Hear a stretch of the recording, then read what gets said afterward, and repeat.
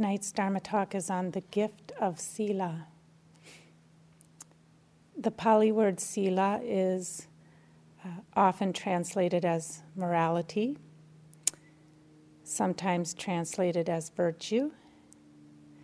Since both of those translations can have a little bit of sometimes difficult connotations for people, I like ethical conduct.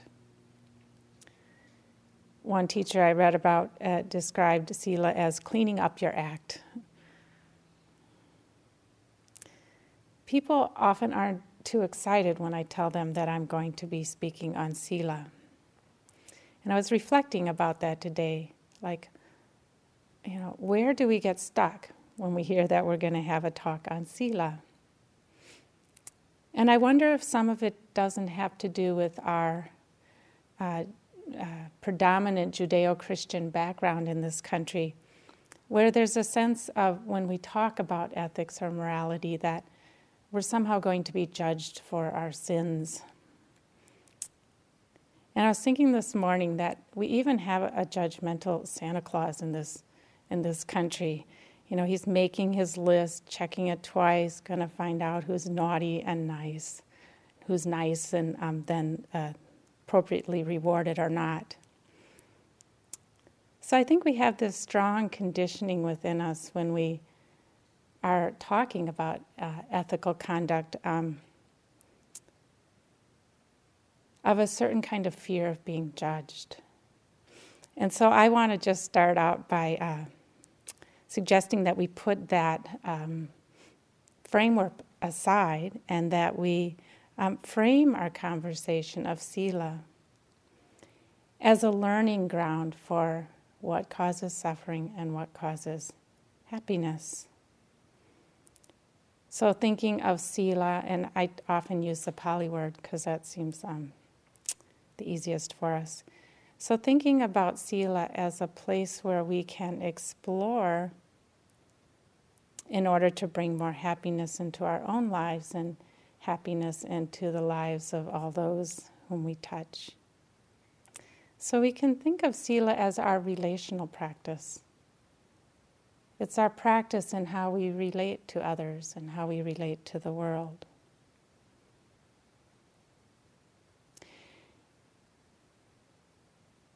And so I'm going to encourage us to put aside the attitude of judgment that may come with morality or virtue and think about the development of wisdom and compassion.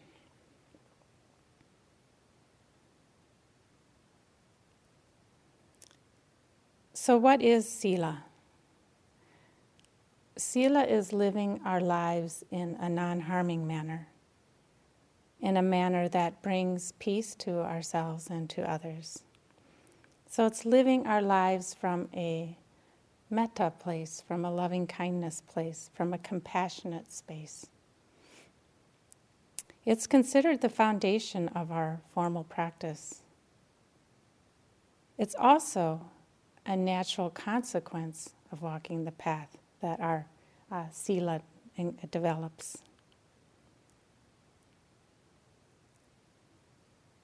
Charlotte Joko Beck says, a Zen teacher, one of my favorites, she says, "Practice can be stated very simply. It is moving from a life of hurting myself and others to a life of not hurting myself and others." So that could be a summary of Sila. Sila, the practice of Sila is based in compassion. It comes from our innate sense of compassion and our innate sense of what is right. It's not talked so much about in the Theravada scriptures, but in the Mahayana scriptures, it's talked about very much that the ground of our being is responsive compassion. That responsive compassion is inseparable from our true nature. So we don't have to create it, we don't have to fabricate it, but what we do need to do is see what blocks that responsive, and compassionate heart.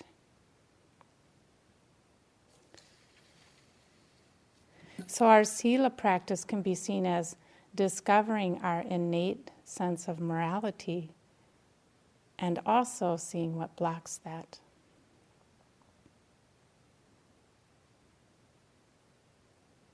Sila practice is a great support for our meditation practice because it works against our self-centeredness. We're asking ourselves questions about what is right, what is true, what is helpful, what is skillful, what's beneficial. And that's not always what we want. It may even be what we don't want. Our Sila may even be inconvenient at times.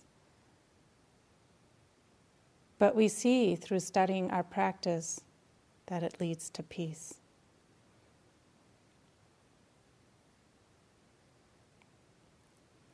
As most of you know, because you're experienced meditators, Sila occupies a central place in the Buddha's teachings. Wherever the Buddha preached, he stressed the importance of a good foundation, a good moral foundation as a cornerstone of practicing meditation.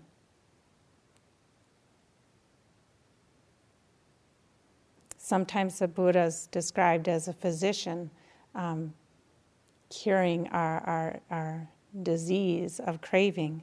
And part of the course of his treatment was Sila. And this is expressed in various ways in the scriptures. There's the 3 parts of the practice for lay people: generosity, Sila, and mind development. We also see that Sila is emphasized in the Noble Eightfold Path, where 3 steps are about skillful conduct in the world: skillful action, skillful speech, and skillful livelihood. Or we can look at Sila in the precepts that we took just a few minutes ago. And lay Buddhists around the world take these 5 precepts, or at times the 8 precepts, as a way of committing ourselves to Sila, and a way of giving ourselves some guidelines that can help us point in the right direction.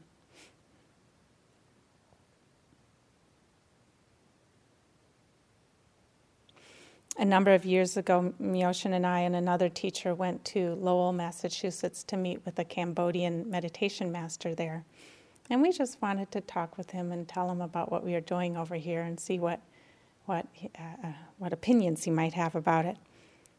And so we told him about how we do retreats and people come and they stay for a while, and he kind of, and how we teach them meditation and all. And he kind of shook his head for a minute and he said, better to start with Sila. Now that doesn't mean you guys should all go home and abandon your practice and just focus on Sila, but I think he was pointing towards the importance of Sila as a support for our practice. It's easier to meditate when we've cleaned up our act. That's what I think he was pointing towards.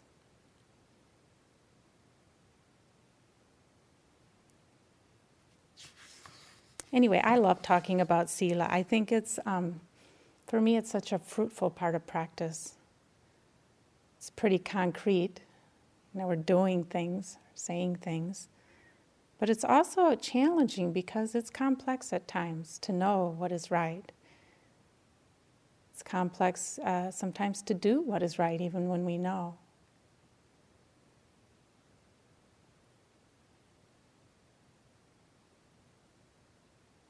But it's a beautiful expression of the heart of our practice and our understanding about happiness. The Buddha called it a great gift, offering freedom from danger, freedom from animosity, and freedom from oppression to countless beings. And that while we offer these freedoms to others, we receive a share of it ourselves.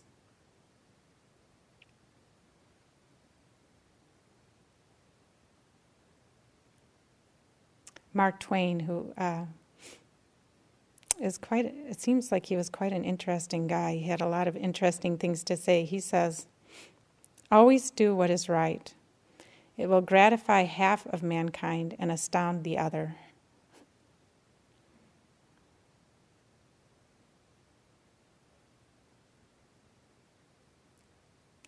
So I'd like to talk a little bit about how Sila purifies our minds and makes them ripe for meditation. And then I'd like to talk a little bit about how meditation purifies our Sila and our sensitivity to ethical conduct. They work together.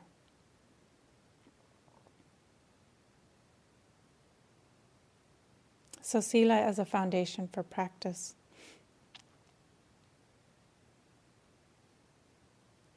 Living a life committed to integrity and ethical conduct calms our minds so that we can go more deeply into practice. It's often said that the depth one goes in practice is related to the development of our paramis, of which Sila is one. As some of you know, most of you know, I'm doing a series on the paramis.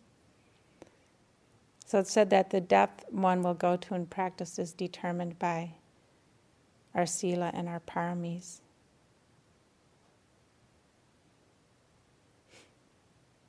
Sometimes the metaphor of a lake is used. If a lake is calm, you can see deeply into the depths.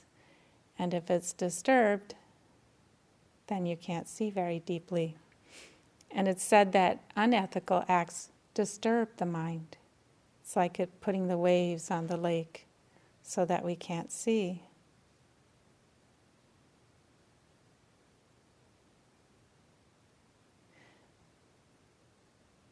If we are living our lives in unethical ways, we will often experience great remorse and great regret and turbulence, perhaps worrying about the consequences of our actions. That is the whipping up of the water. Or sometimes we might not experience regret and remorse, but there's a kind of denial in our minds about the consequences of our actions. And denial also disturbs the mind. It takes energy to deny something.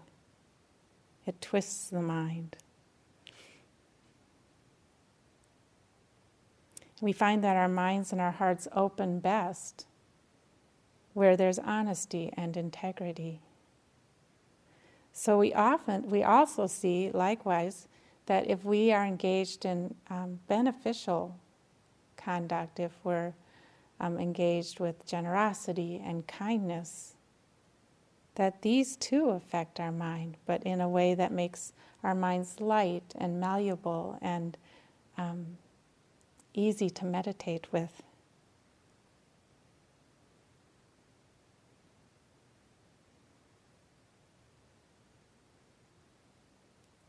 I sometimes tell people if they don't believe in the law of karma, all we have to do is just see the imprint of how we live on our minds. And there you have karma in action.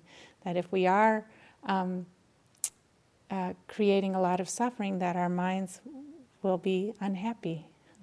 And that if we're spreading beneficial energy and beneficial actions, that our mind will be happy.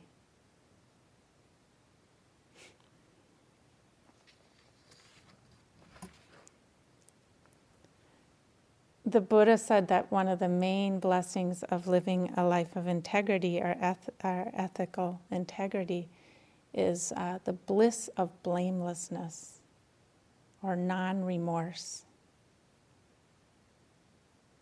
So the bliss of blamelessness is the happiness of a clear conscience. It's really a precious kind of happiness. To know that we've done our best to live in a way that doesn't harm. And we'll get later into the talk by, that's not always so easy, that we also have to forgive ourselves when we mess up. But when we've done the best and have that intention towards non-harming. It makes our minds happy.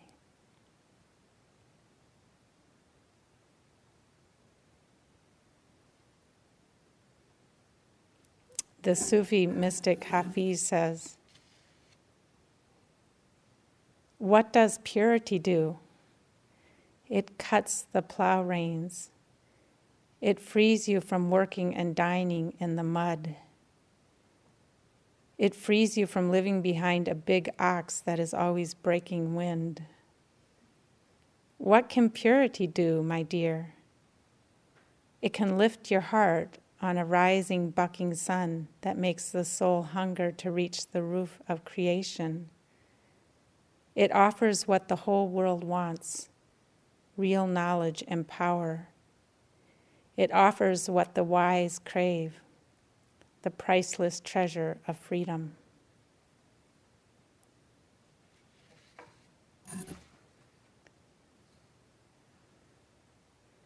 So in this way, living a life of integrity protects us from ourselves.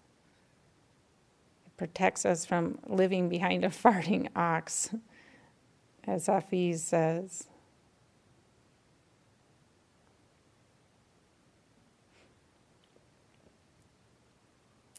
The precepts that we took tonight are guidelines that help us to help support our Sila, help us to live in a more harmonious and peaceful way. So they point out potential problem areas. It's like these 5 problem areas. These are areas where you can easily cause suffering, so pay attention here. That's what they're saying. And that's how I use them. I use them as like red flags. I'll be about to do something, and since I know the precepts quite well, a little flag will start going in my mind. Oops. I just remember recently I was in Burma in January, and I had to take 5 airplanes each way. And I was very attached to having a little pillow from the airplane on each flight. They don't give out pillows like they used to. So on one flight I had a pillow, and I thought, well, maybe I'll just put the pillow in my knapsack and take it to the next flight. It's the same airlines. I'm not taking it from them. But I'll for sure have a pillow. And then it was like, second precept, they aren't giving me this pillow to put in my bag and take to the next flight. So I left it. The precept, just knowing the precepts, helped flag for me a place where I was about to do something that was unethical. And I could have justified it to myself and all, but really, it wasn't the right thing to do. Maybe they count the number of pillows or need the number of pillows on the flight that I was on. And we may say, well, the pillows, it's not such a big thing. But yet, when we do things like that, it conditions our mind in a certain way. It conditions our mind to not respect other people's property and what's given to us or not given to us. So it is important in that way. And I'm glad I left the pillow behind and there was a pillow on the next flight.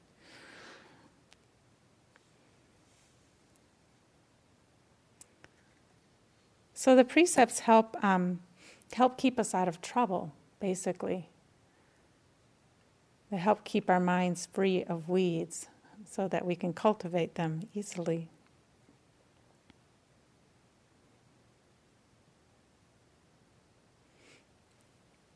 Once I did a retreat with Upandita, and the last morning I offered him a fruit salad as I was leaving for breakfast, and so we were just chatting, and he says to me, "Is it selfish to follow the precepts?" And I think what he was pointing towards is that when we follow the precepts, it's good for us. It's not just good for others, but it's good for us. So there's a way that at the level of karma, that is good karma for us to follow the precepts. As you all probably know, the law of karma says that as we sow, so shall we reap. What we put out in the world will come back to us. that there are consequences for our actions. And so when we live an ethical life, it's a gift that we give to ourselves. And when we learn to control our impulses that cause suffering, we give ourselves this gift of happiness and simplicity of mind and heart. It's great stress reduction, following the precepts, keeping good Sila. I remember a number of years ago I bought a new car, and through some kind of complicated, I can't remember all the ins and outs of it, but I bought it on a Friday afternoon around 4, and I wasn't sure I wanted to put full coverage on it. I didn't have full coverage on my prior car, and the agent said something like, "Well, you can tell me on Monday." And over the weekend, my goddaughter cracked the windshield. And so on my old policy, I would have not had that covered. But if I'd have to lie. All I remember is that I'd have to lie to get it covered, but I could do it. And windshields aren't so cheap. So I was like, what to do here? So finally I decide that, no, I'm not going to lie. I don't care. I'll just pay for the windshield. And so I went to my agent. I told her, what had happened, but I told her I wasn't going to lie. And she was just like astounded. She told everybody in the agency, look, she's not going to lie about it. She was going to let me lie. She was going to support me lying. But when I thought about it, if I lied about the windshield, I was going to have to keep track of so many details, and I was going to have to make sure that I told the story right to the right people. It's like, how stressful. It was so much easier not to lie and to just pay for the windshield. So we see that when we live breaking the precepts, or when we don't have this commitment to integrity, that we actually create more stress in our lives. And that by having a commitment to the precepts, we reduce the stress in our lives.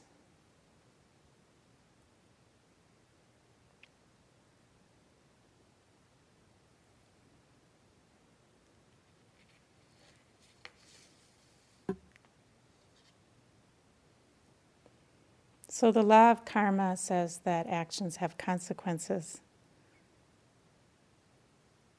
Sometimes it's likened to planting seeds. If you plant an apple seed, you'll get an apple tree. If you plant a chili pepper seed, you'll get a chili pepper. When the conditions are right, when the right conditions come together.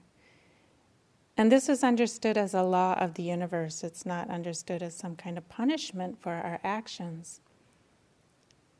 But it's understood that this is how the universe functions, and that it's a natural law, like gravity.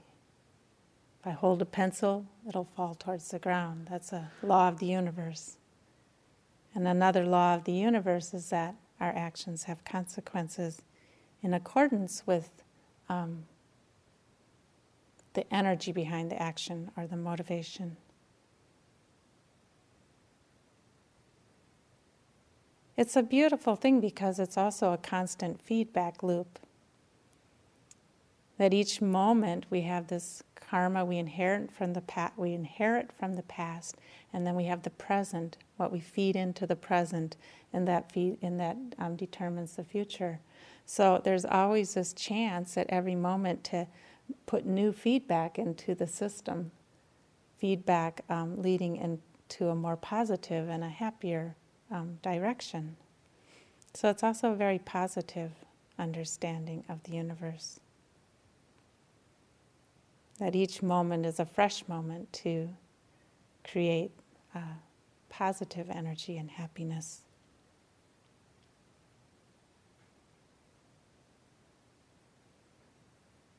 But it's also an understanding of the universe that it's like the ultimate understanding of personal responsibility for our lives and for our actions of thought, our actions of speech, our actions of body. It's said that our actions are our only true belongings. that the consequences of our actions are the only thing that we get to keep in this constantly changing world through the law of karma.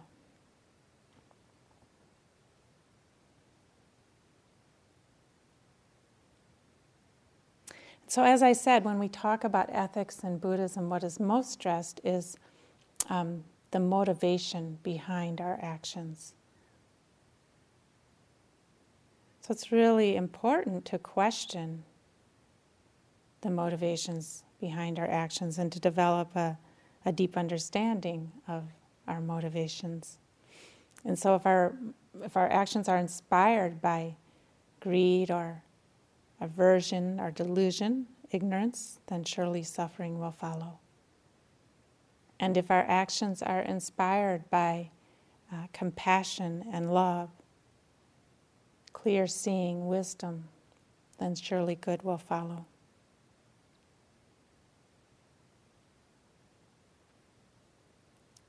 But the truth is, it's not always so easy to determine our motivations. Often our motivations are very mixed, or sometimes we can be very good at hiding from ourselves our motivations. And that's why the precepts can be so helpful. They can steer us in the right direction. Thich Nhat Hanh calls them like the North Star, a navigational tool. So we can think of the precepts as a navigational tool for ourselves as we move through our lives. And they help us with the tricky waters, the tricky places, help us navigate.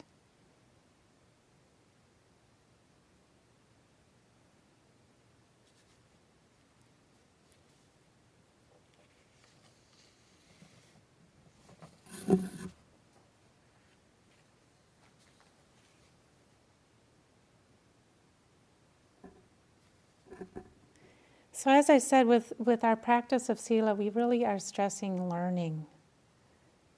We're learning to fine-tune our own innate moral nature. We're learning to explore what leads to long-term happiness rather than fleeting happiness.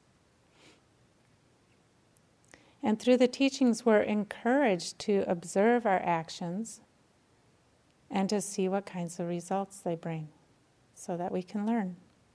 So we can learn which will go in the direction of happiness and which will go in the direction of sorrow.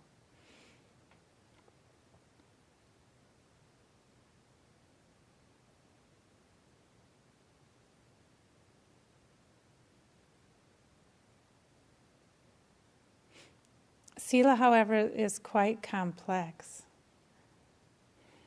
It's not always easy to say what's the right thing to do. And so it's also very situational. I tell the story sometimes of years ago here at IMS when I was on staff down at the retreat center in a long time ago, like 24 years ago. We had a little problem with cockroaches. They were everywhere. And it got pretty bad. They were even crawling on the tables in the dining room. And so there was this huge debate. Back then, the center was totally run by volunteers. There was nobody in charge. As Sharon Salzberg used to say, it was run with no adult supervision whatsoever. It was fun, but it was a little more free-form than it is today. So there were we'd have these long discussions in staff meetings about what to do about the cockroaches. And we were trying to live by the precepts, which would say you don't kill cockroaches. But they were running over the place, so what's the right thing to do?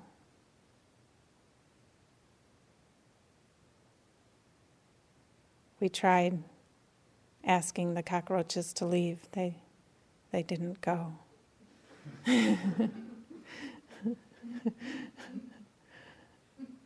Finally, we gave them an ultimatum. Said, you got a week. Finally, somebody on staff says, you know what? We got to do something about the cockroaches, and I'll just take the karma. I'll do it. But that's a really hard situation, you know?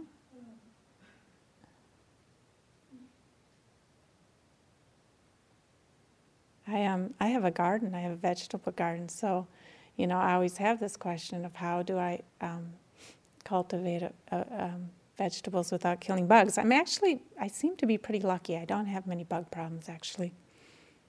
And I kind of think, well, you know, I kind of tell the bugs, you know, I'll give you a third. How's that? You can have a third of my harvest. But sometimes, you know, I pick them off and transport them somewhere else. Or sometimes, for a couple of years, I didn't grow squash because the squash bugs were just too hard to figure out what to do with. And, you know, I don't kill them. I used to sometimes, but I don't anymore. But, you know, I have to be creative figuring out how to have a garden without killing bugs. And I have to not always eat what I want.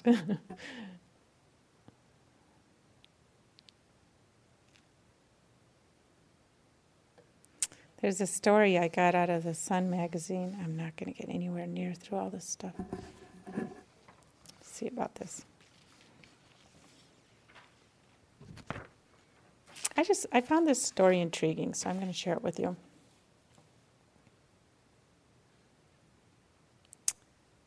When I was in the 5th grade, we watched a film strip. We used to have film strips back in those days, on what to do if we saw someone stealing. A few days later at the Piggly Wiggly grocery store, I saw a man standing in front of the canned soups and looking around nervously. Though it was a warm day, he was wearing a trench coat and he seemed to be putting cans in his pockets. I did what the film strip had told me to do. I informed my mother, who told the store clerk, and in a few minutes the police were there. As my mother was putting my favorite breakfast cereal on the checkout belt, I saw them handcuffing the man, who was listless and stoic. Noticing his faded clothing, I wasn't sure had done the right thing. Every day after school, I walked to the Episcopal church, where I took ballet lessons. Some kids from, quote-unquote, Browntown, a poor, mostly black neighborhood behind the church, used to play with the other students and me in the old graveyard that was a buffer between our communities. Mrs. Ryan, our ballet teacher, would always shoo the kids away before the class started, but sometimes they would sneak back and watch us through the old screen door. They were spunky, and I liked them, especially Bevy and her cousin. The day after the grocery store incident, Mrs. Ryan was late for my lesson, so I sat and talked with Bevy and her cousin on the steps. They told me they were sad because their uncle was in jail. He lived with them and took care of them. When I asked why he was in jail, they said he'd gotten caught stealing food for them from the Piggly Wiggly. That night, Mr. Lassiter, the grocery store owner, called me to tell me what a wonderful thing I'd done. I knew he was wrong. From that day on, I began to think for myself.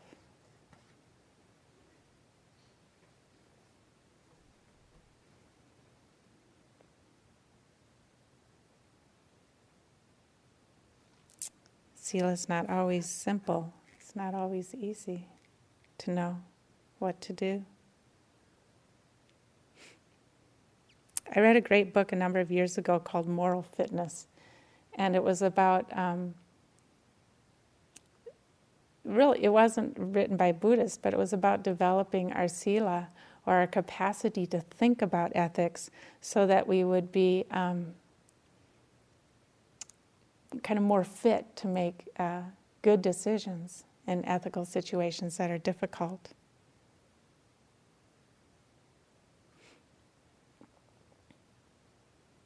They told the story of a policeman who, in this book, who he was called, or he saw an accident in front of him, or he was called, I think, to an accident. I'm not totally sure. I think he was called to an accident where a truck driver had run into something, and the truck driver was pinned into the cab of the truck, and there was a fire that had started, and it was clear that the truck driver wasn't going to get out before he got burned to death. And so the truck driver was saying to the policeman, "Please shoot me, don't make me go through this." And the policeman's like, he just didn't feel right doing that. He was like, what what do you do? So what's the most compassionate thing to do in a situation like that? And the policeman apparently was a smart thinker, and he went back to the police car where there was a fire extinguisher. Now, he couldn't put out the fire. It was too big for that. But apparently he blasted the man's face with it. And that would make him unconscious, supposedly, some of the chemicals in there or whatever. So he relieved him from his suffering, but without doing something that felt so wrong to him. But it's a tricky question. It's a tricky situation. So we better move on here to the second part with how does Sila, so we talked about how Sila affects our meditation. How does meditation affect Sila? How does our meditation practice support Sila? And there's a couple of ways that it does it. Through opening our hearts of compassion and through refining our mindfulness.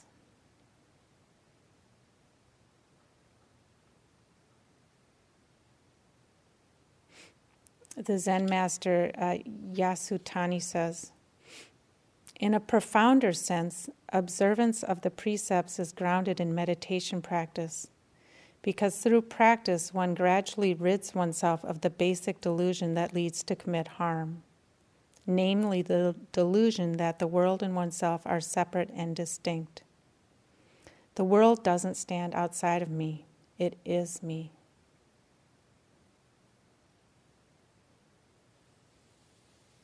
So our causing harm comes out of a sense of self-centeredness and self-absorption with a lack of understanding of our interconnectedness.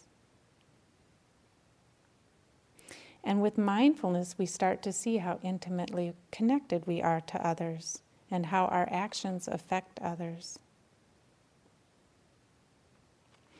One version of the precepts that I use in some retreats that I like a lot, the beginning of each precept starts with knowing how deeply our lives intertwine. So knowing how deeply our lives intertwine, I undertake the mindfulness training to protect life. So that's that foundation of Sila, is knowing how deeply our lives intertwine.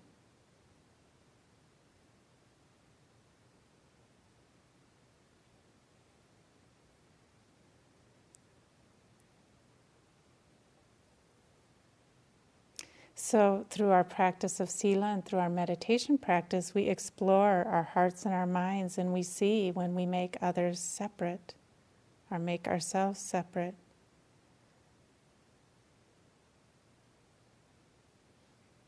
We explore our self-centeredness and encourage living more from compassion and wisdom, the wisdom of the heart. And so our Sila and meditation practice call on us to explore all sides of the heart, all the shadows of the heart, to bring them forward so that they can be seen and known and don't control us.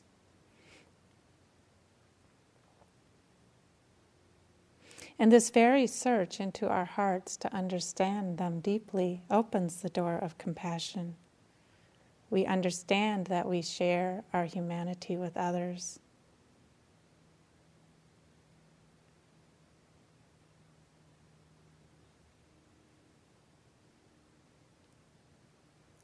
The Buddha said that mindfulness is the guardian of karma. So mindfulness supports and develops our Sila by helping us to learn restraint. So we get to understand our thoughts and our emotions and how they can dominate us and lead us into unskillful actions. We learn how to work effectively with thoughts and emotions, intentions. We can witness emotional chain reactions And so we develop this ability to wait out impulses of the mind and heart that would lead towards suffering. We learn to practice restraint.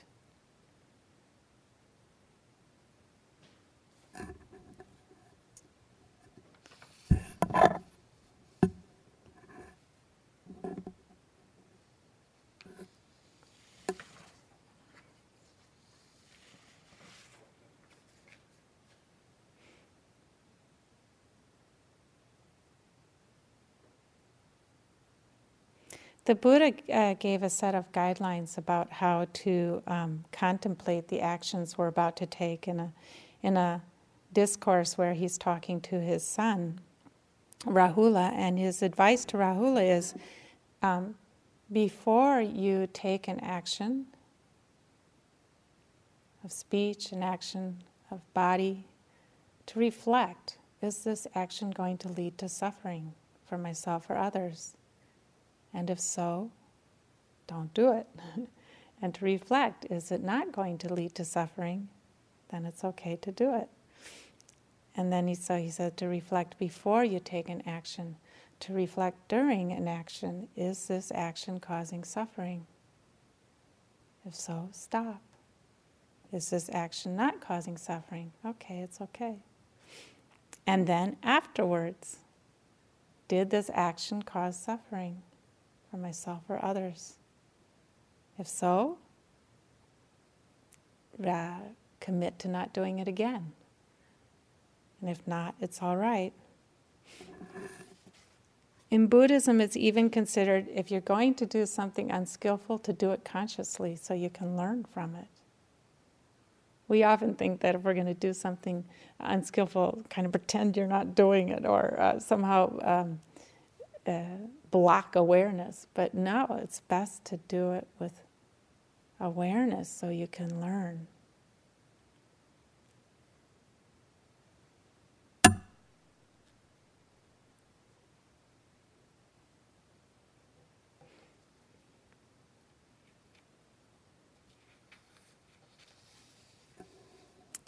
There's two mental factors that support this learning. They're said to be the proximate cause of good Sila. And the translations are moral shame and moral dread, which are a little intense. I just think of it as moral shame and moral dread is just knowing when we've done something unskillful, that we did something unskillful that led to suffering. And knowing if we're about to do something unskillful, that it'll lead to suffering. So it's basically about understanding the consequences of our actions. And moral shame means, oh, I did something that wasn't skillful. To know that. And moral dread means, if I do this, I think it's not going to lead to in a good direction. Shouldn't do it. It's kind of like critical thinking skills. Understanding and taking time to reflect on our actions and the consequences of them. And the Buddha distinguished this from guilt. This isn't about guilt, which is where we often go.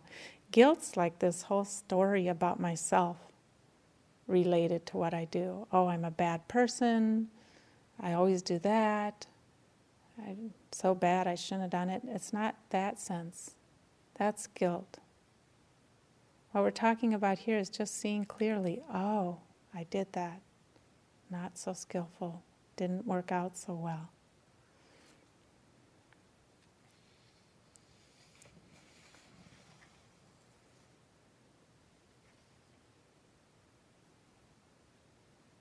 So we have to also be willing to forgive ourselves when we do unskillful things. We all do. Till we're completely enlightened, I think we all do. It happens.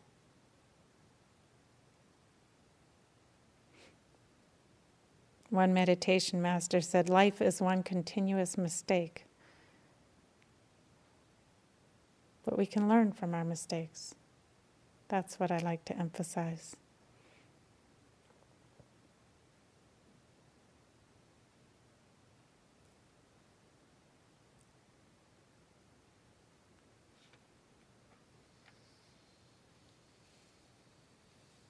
The Zen master, Zen teacher Norman Fisher says, it is precisely our moral mistakes more than our moral victories that deepen our sense of what ethical conduct is.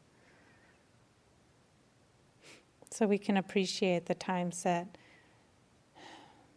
we don't act in the ways we wish we would, or don't, are overtaken by greed or aversion and act unskillfully. We can appreciate them for what they teach us.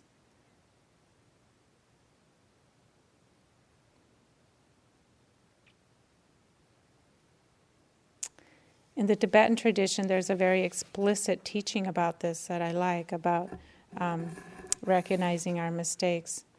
It's said that that there are 4 strengths that help us to steer ourselves towards more positive karma. The first one is to recognize and admit when we cause harm. The second one is to feel regret for our action. The third is to engage in some practice or do something that will eliminate why we engaged in the harmful action in the first place. So maybe we make amends, or maybe we find ways that will support us not repeating that mistake. Like, for example, I don't like to, sometimes I get impatient when I'm driving, and I'll tailgate people. And what I've learned is if I leave the house 10 minutes earlier, I won't do that. So that would be a making amends, or doing some action that helps me not to do the harmful action. And then the fourth one is resolve not to do it again. And so for doing these things, we're really doing the best we can. And we can be happy about that.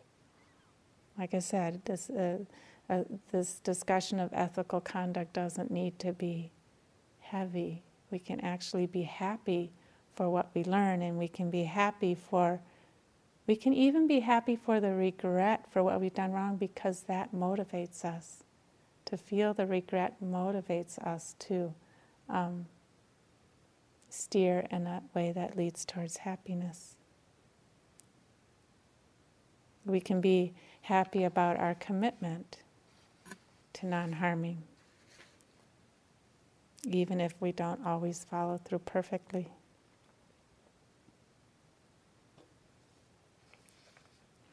It's not uncommon that people will find on retreat that we'll go through periods where we'll remember unskillful actions. My first retreat at IMS, a long retreat there, I went through this period. It seemed like it lasted for weeks of remembering. It felt like I was remembering every unskillful thing I'd done in my life. Obviously, I didn't, but it just was this stream of memories, and they weren't even such huge things. I remembered one of them was a friend had lent me a shirt, and I liked it a lot, so I kept forgetting to return it, kind of on purpose forgetting. And another one was that before I'd come to the retreat, I'd been staying at my father's house. I borrowed some sheets from his house to take to the retreat, and I didn't ask him. So they weren't like huge things, but there were a lot of them, and it was like, wow, it really, first of all, I felt a lot of regret, and then it really helped me to refine my sense of Sila. That regret motivated me to say, I want to be really much more careful with my actions. Oh, it's late. We're going to have to end. Let's see here.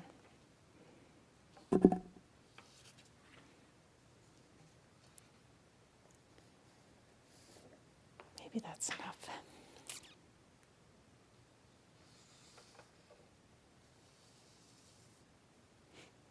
In the Buddhist literature, sometimes the precepts have been described as seeing the light of the fire in a dark place,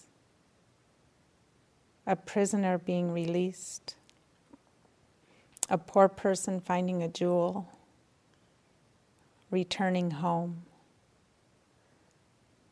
So the precepts point us back towards our Buddha nature, towards our home in our compassionate heart.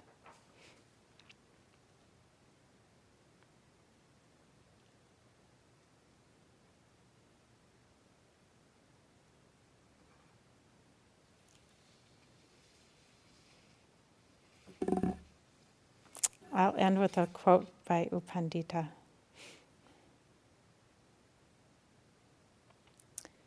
In this world, there is no greater adornment than purity of conduct, no greater refuge, and no other basis for the flowering of insight and wisdom. Sila brings a beauty that is not plastered onto the outside, but instead comes from the heart and is reflected in the entire person.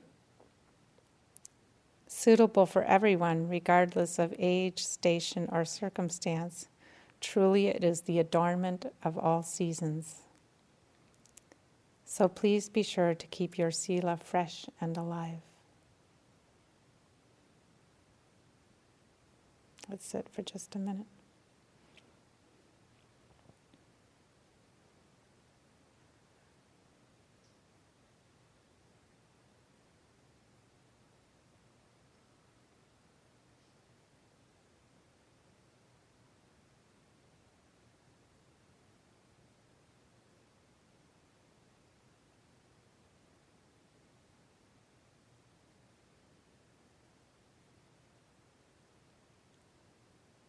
Let's chant the sharing of the blessings.